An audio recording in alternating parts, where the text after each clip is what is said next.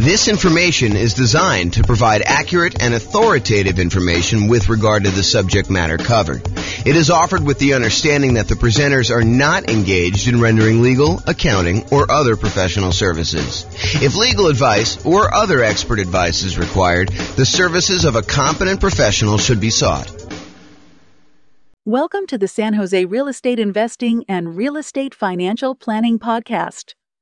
Learn all about investing in real estate in San Jose, California, with a combination of real estate financial planning and modeling with numbers specific to San Jose, plus syndicated, more generalized recordings of live and pre-recorded real estate investing classes, not all of them specific to San Jose. Be sure to stay tuned after the podcast for a message from our sponsors. Well, good morning and welcome, everyone. I am your host, James Orr, and today we have a really cool class, a class that I don't actually teach this particular topic that much. Today we're going to go over refinancing rental property tips. So this is the class about all the different ways to refinance your rental property and some tips and information about doing that process.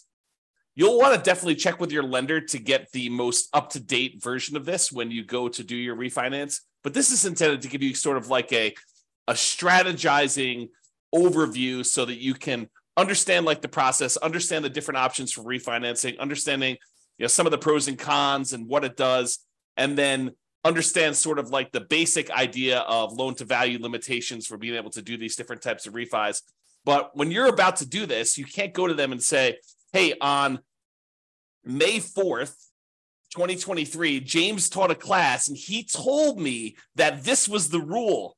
And so this must be the rule. I must go ahead and have you use this rule.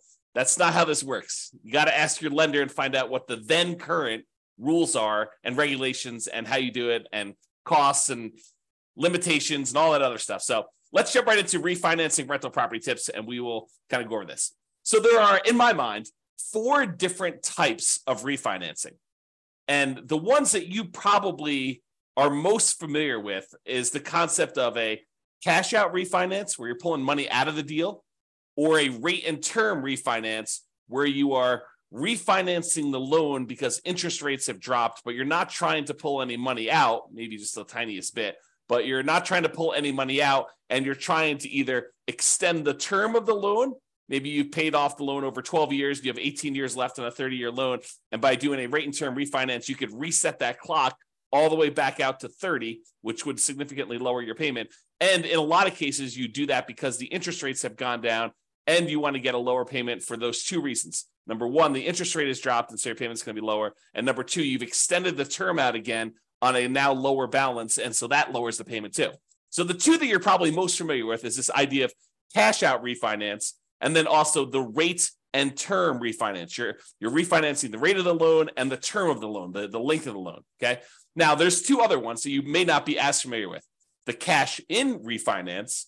Sometimes when we go to refinance a property, we will actually put money into the deal in order to achieve a certain result that we're looking to do, okay? And similarly, recasting a loan. Sometimes we want to pay a lump sum in order to have the lender recalculate the payment for the same target payoff date, okay? So if you think about this, what is recasting?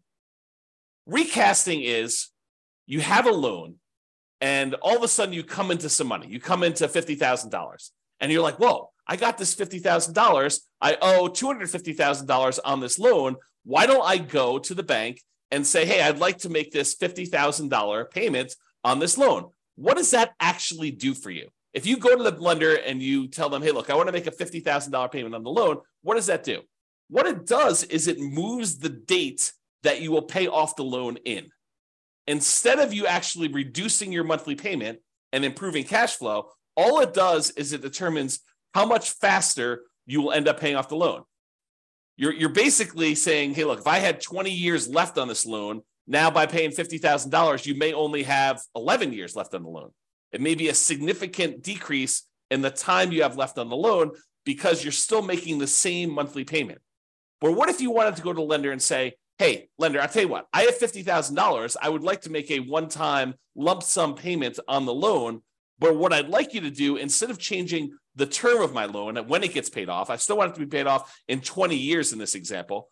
But what I do want you to do is I want you to improve my cash flow now. So I want you to reduce the payment such that it still pays off 20 years from now. Don't change my interest rate, but go ahead and just recalculate my payment based on this $50,000 lump sum.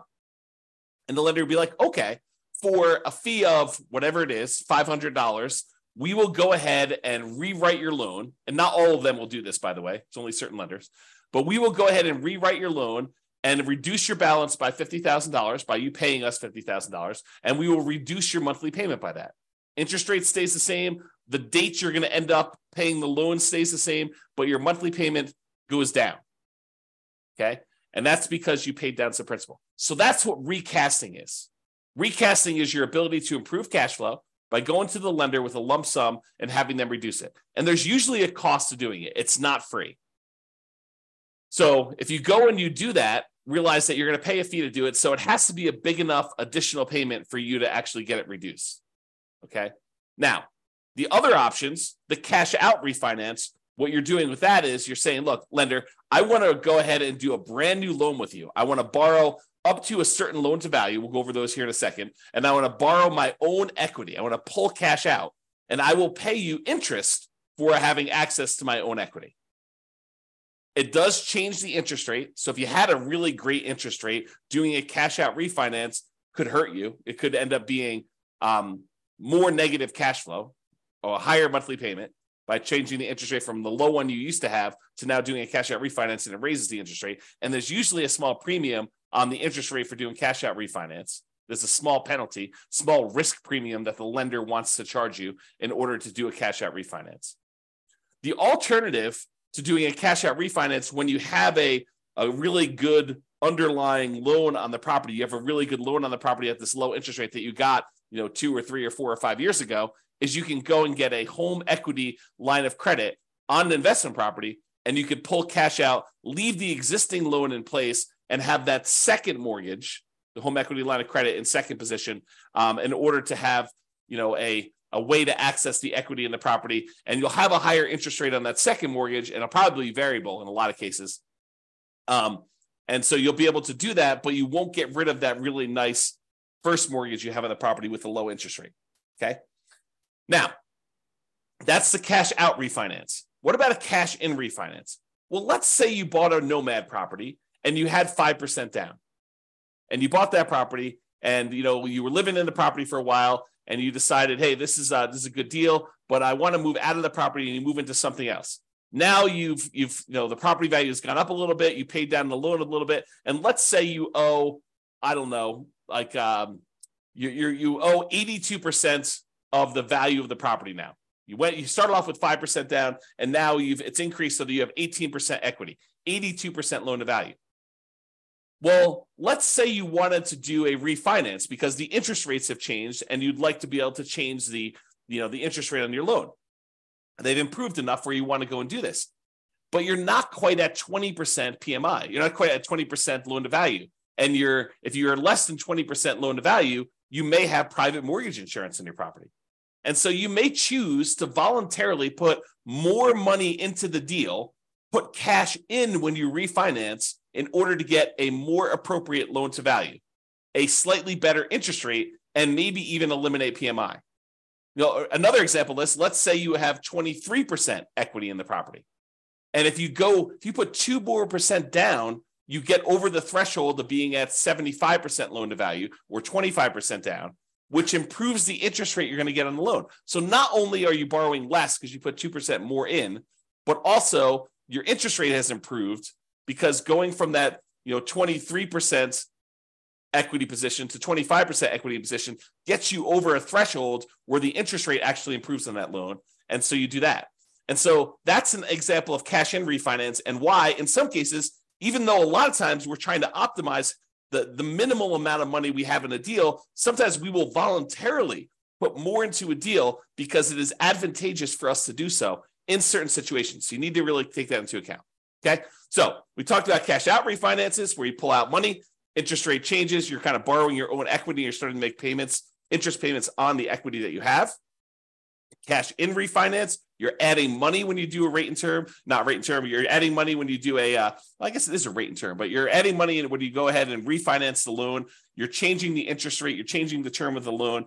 Sometimes that improves your loan to value. Sometimes it gives you a better interest rate. Sometimes it gets rid of PMI if you were less than 20%, kind of have an equity in the property. And then your rate and term refinance, where you refinance, you change the mortgage interest rate and you change or reset the term of the loan. You do not pull money out except a very small amount sometimes. There's usually an amount that a lender says, hey, look, as long as it's under $1,000 or $2,000 is the one I hear probably most common. As long as it's under $2,000, you're getting some cash back, that's fine. But if it's more than $2,000, that's considered cash out refinance, and it's not considered a rate and term refinance, okay? So you can pull a little tiny bit of money out, so you're not having to do that when you're doing the rate and term. And then finally, that idea of recasting, where you pay a lump sum in to have the lender recalculate your payment for the same target payoff date. The interest rate tends to stay the same for this. Okay, so those are the 4 types of refinancing that we covered.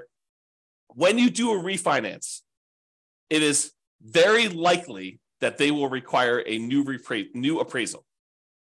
And I think that is an increased likelihood for cash out refinancing. Now, we've seen a movement lately where lenders are moving toward not requiring some appraisals in some very specific situations. Definitely want to contact your lender and find out what the then current rules are. But we are seeing a movement toward not having to do new appraisals. Doing some type of like desktop underwriting where they check the value using some of their automatic valuation modeling, AVM type models where they're doing that. Or maybe if you had a certain amount of equity in the property, they don't even need to do an appraisal at all. So be aware that may be the case, but plan for it. Plan that there's probably going to be an appraisal cost unless you talk to your lender and your lender says, nope, not going to be an appraisal for you. Okay. If you do cash out refinance, I think that the odds of you having to do a new appraisal is going to be higher. Okay. Now, most refinances allow you to refi in the closing costs for getting the new loan. In some cases, the appraisal costs of getting the new loan.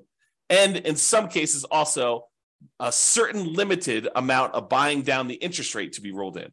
So you could go and say, hey, look, I want to go do this refinance on the property. I've got a bunch of equity in it. I want to roll in the closing costs, so that'll get added to your loan balance. I want to roll in the cost of the appraisal, so that'll get rolled into your loan balance. And because interest rates are low right now, and I'm going to have this loan forever because I'm not going to refinance again, I want to buy down my interest rate so that I can get improved cash flow. And you could roll in the buy down as well.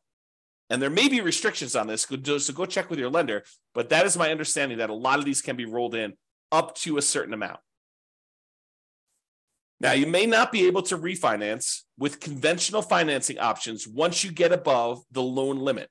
So once you get, for example, 10 loans, 10 conventional Fannie Mae, Freddie Mac loans, FHA loans, USDA loans, VA loans, once you get 10 of those on your credit report, on your tax return, and there may be some weird exceptions where if you and your spouse have totally separate tax returns, have totally separate properties that you own independently, where you can actually get 10 in your name and your social security number, and she can get, or he, whatever it is, can get 10 more on their social security number and their tax return, as long as you are doing separate tax returns and they're on separate social security numbers and you're not deeding them to each other and being on title.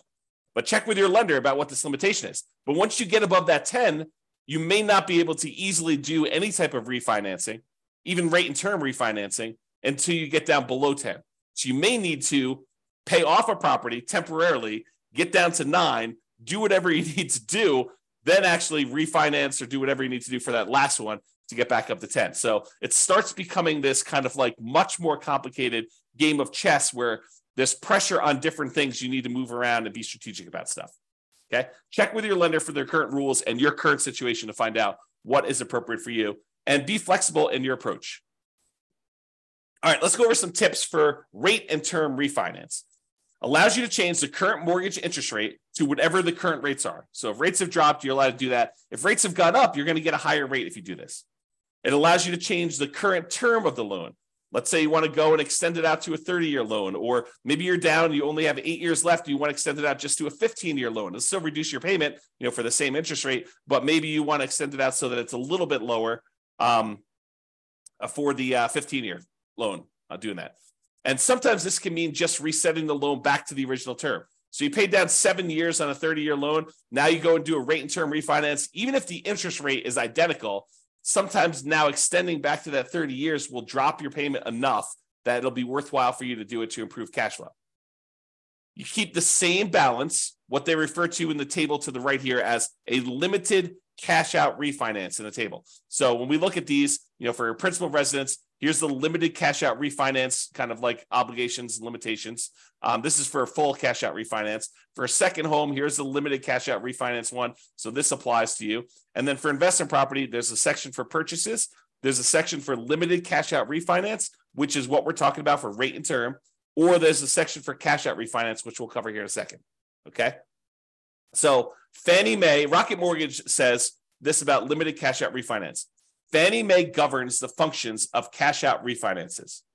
With a limited cash out refinance, you could pocket $2,000 or 2% of the new loan balance, whichever is less. Okay. However, the new loan balance will be higher than the original because of the funds dispersed and any closing costs not paid upfront. So that's from Rocket Mortgage, and it just describes that you can go up to, according to them, $2,000 out of pocket, or you can pocket $2,000. You can get cash out of the deal, or 2%, whichever is less, 2% of the new loan balance. Okay, so realize if you have a relatively low balance, you may be limited by the balance of the loan, or $2,000, whichever is going to be lower. So let's talk about the maximum loan to value. So investment property, if you're doing this limited cash out refinance of 1 to 4 units, anything more than 4 units, 5 units and up is considered commercial property. And those are different rules completely. But if you're doing 1 to 4 units for a fixed rate mortgage and adjustable rate mortgage, the maximum loan to value you can do is 75%.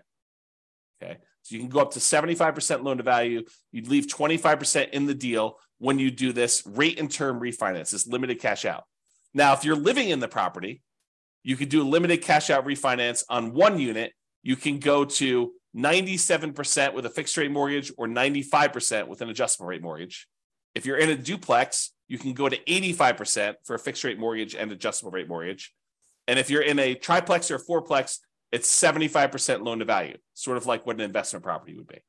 Okay. And that's for the limited cash out refinance. Also happens to be for the purchase for those. If you have a second home, if you're doing a rate and term refi and you have 1 unit, which you can't do multiple units with those, then the maximum amount you can go with those is 90% loan to value for both fixed rate mortgages and adjustable rate mortgages. So you have to leave 10% in the deal on your second homes. Okay. All right. So that's the numbers for the rate and term refi. This often improves cash flow in falling interest rate environments, especially. So when you have 2 things working for you, you paid down the loan a little bit, and so you have less that you owe, and you have less left in terms of duration left on your loan. And when interest rates are coming down, it improves cash flow in 2 ways. Number one is you're usually extending your term out again, and so you're borrowing a smaller amount over a longer term. And if interest rates have come down from your previous kind of mortgage interest rate, then you've also improved cash flow from an improved lower interest rate. Sometimes the interest rate doesn't need to go down, but you paid down the loan low enough and you've been paying it off long enough that you can extend the term out again. And even with a slightly higher interest rate, your cash flow can still improve. Less, but can still improve. This can also be a way to change your loan type to remove PMI or mortgage insurance premium. So with FHA loans, the private mortgage insurance with most of them, there's some exceptions, but most of them when you're putting 3.5%, I'll say all of them when you're putting 3.5% down, they have PMI forever. The PMI, the mortgage insurance premium you pay on that loan never goes away. And so if you want to get rid of PMI on an FHA loan, like you bought a duplex, triplex, or fourplex as an owner occupant, you moved into the property, you lived there for a year, and then you decided to buy something else. And now you've waited long enough and you've got some equity built up in the property. Well, now you can go ahead and refinance out this cash out. You can do a limited cash out refinance, 1 to 4 units, once you have 75% loan to value, and you can get rid of the PMI from the FHA loan. The tricky part is, depending on when you got your FHA loan, your interest rate may be really, really low, even when you take into account the private mortgage insurance premium you're paying on it. Such that if you go to refinance it, if you bought a property 3 years ago when interest rates were really, really, really low, and now the interest rates are much higher, even though you're at that 75% loan to value, and even though interest rates have gone up, it still may be better for you to keep the old PMI loan with the old FHA loan with PMI. So you got to run the math and see if this does improve it for you and how much it improves. Okay? But this would be the way, doing like a rate and term refinance and going into a non-FHA loan, or maybe you go back into an FHA loan. If you get over 20% down, you don't necessarily have to have PMI anymore. Okay, so go do the math, figure it out. But this is how you get rid of that PMI on FHA loans to get it out of it, is do the rate and term refi. Now let's talk about some tips for cash out refinance. So the new loan amount equals the previous loan balance plus any cash you receive at closing. So you're increasing how much you owe on the property by whatever you decide to take out. So that means that you're borrowing more, which typically means your payment's going up, unless the interest rate has come down so much and you've extended the term so much that the payment is lower.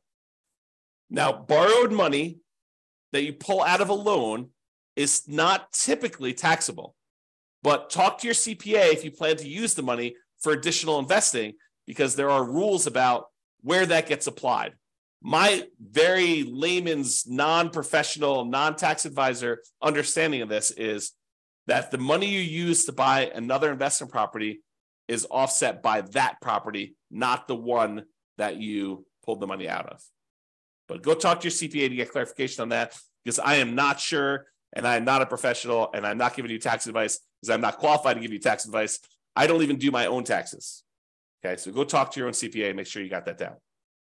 All right, so let's talk about the maximum loan to value you can do now for cash out refinances when you're pulling money out. So if you were going to try to pull cash out of a property that you're living in, with 1 unit, you can go up to 80% loan to value for fixed rate mortgages and adjustable rate mortgages. So if you're living in a single family home, a condo or townhome, and you've got 1 unit, you can actually go up to 80% loan to value. If you're in a duplex, triplex, or fourplex, 2 to 4 units, remember 5 units and above is commercial, it's a totally different deal. You can go up to 75% loan to value. So a little bit more conservative. They will only allow you to go up to 75% loan to value. You have to keep 25% equity in the deal if you're going to do a cash out refinance. And those numbers are different than when you do the rate and term. Okay. Second homes, when you're doing a cash out refinance, it's still 75% loan to value. Okay. You have to be 75% loan to value to do cash out for those.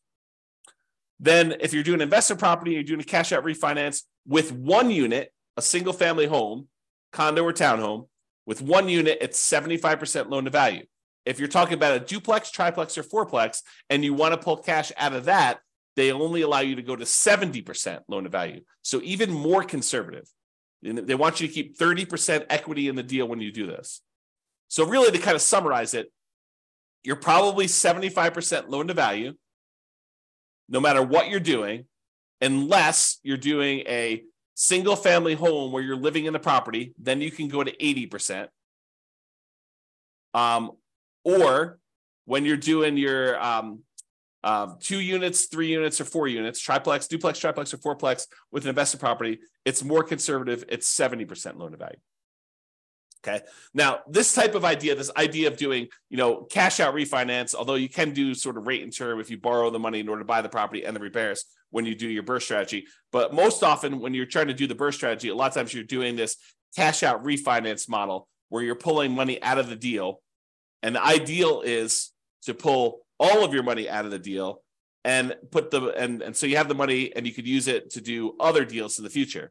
But the idea is to try to get all of your money out. And there is usually a delay. Most lenders now are requiring seasoning of the property for up to 12 months in order to do this. Now, there may be a kind of like, a custom lender, a lender that has a very specific program. Well, they will allow you to do a rate and term refinance or cash out refinance with less than 12 months. there's probably going to be a small premium on rate. And then maybe they tell you, look, you do this loan, but then, a year later, you go ahead and do a traditional, rate and term refinance into a, conventional Fannie Mae, Freddie Mac sort of product where you get out of their loan. And so it may even be some type of, a balloon payment where, there's a 3-year balloon on it or a 2-year balloon on it. You got to go talk to these. And I'm just making this up. I don't know of any that are doing this, but what tends to happen is you find a need in the marketplace and these kind of custom lenders come in and they fill the hole with a custom loan product. And they kind of cater to a certain need that they're seeing in the marketplace. And they a lot of times charge a small premium for that. And they get their premium, being able to cater to those guys. So if you want to do this with more traditional Fannie Mae, Freddie Mac, definitely talk to your normal mortgage broker and find out what the rules are. If you want to try to find one of these more alternative ones, you're more likely to find those guys advertising to like a real estate investor club or group. Okay. All right. So those are the tips for cash out refinance. Owner occupant refi. So if you're living in a property and you go, let's say you've been living in a property for 14 months, you've been doing the nomad strategy and you're about to move out and you're like, rates have come down or equity has grown so much that I think I can get rid of PMI. What I'd like to do is I'd like to do a refinance using an owner occupant loan while I'm there before I move out of the property.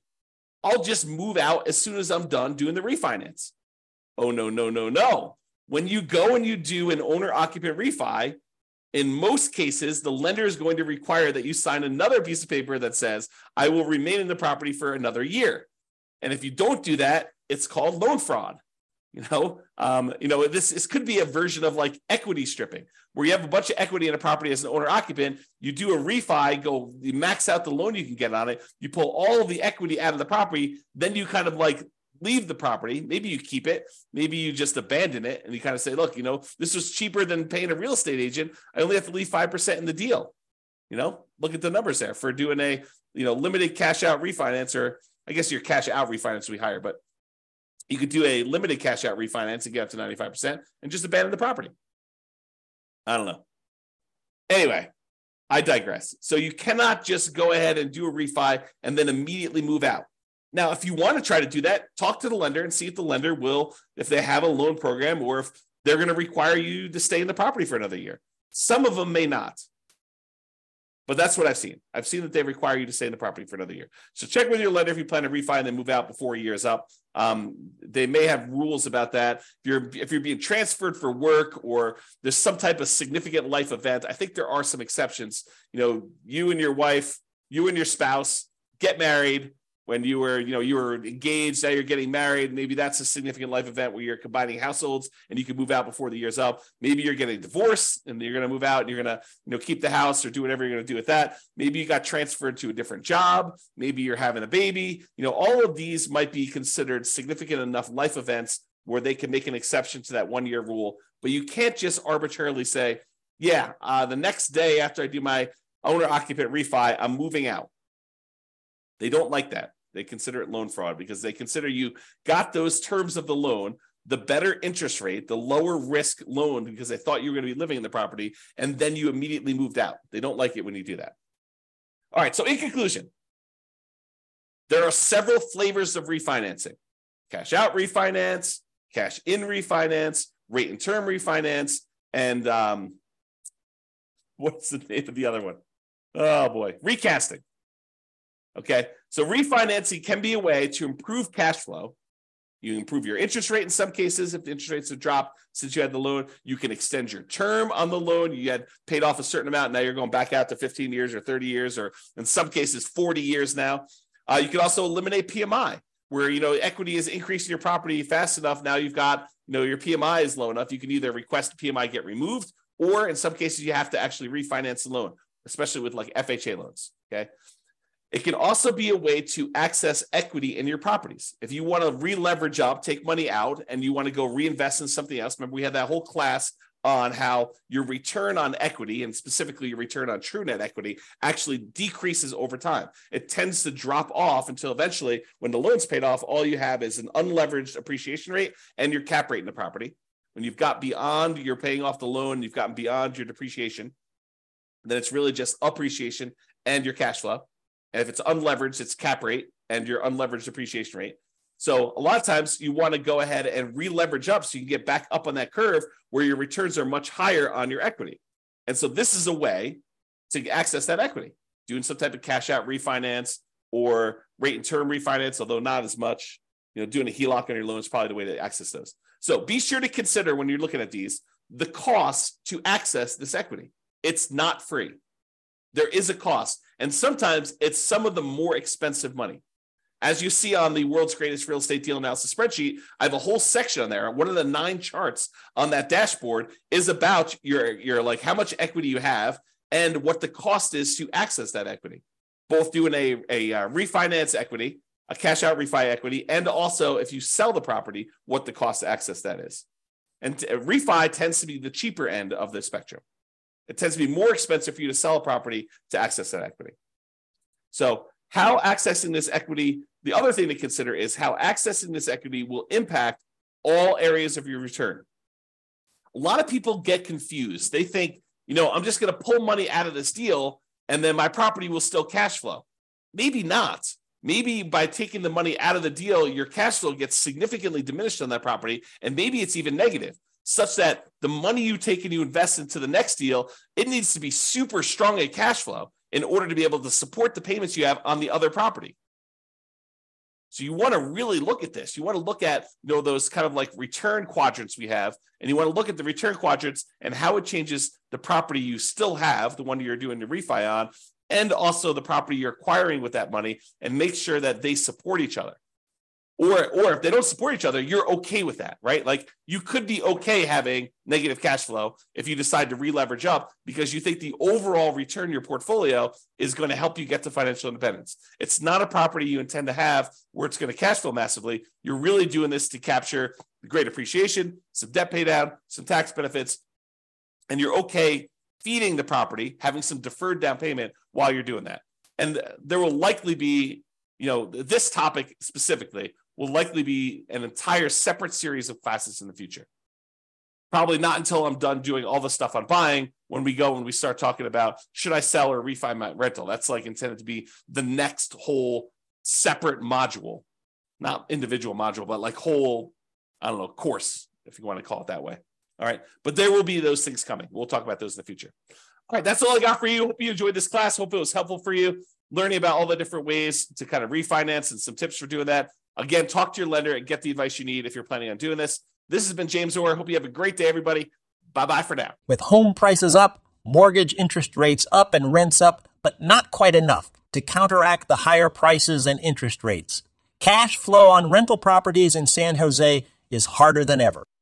Book a call with the Real Estate Financial Planner to apply our proprietary 88 strategies to improve cash flow on your rentals. See the show notes for a link to schedule your call and improve your cash flow today.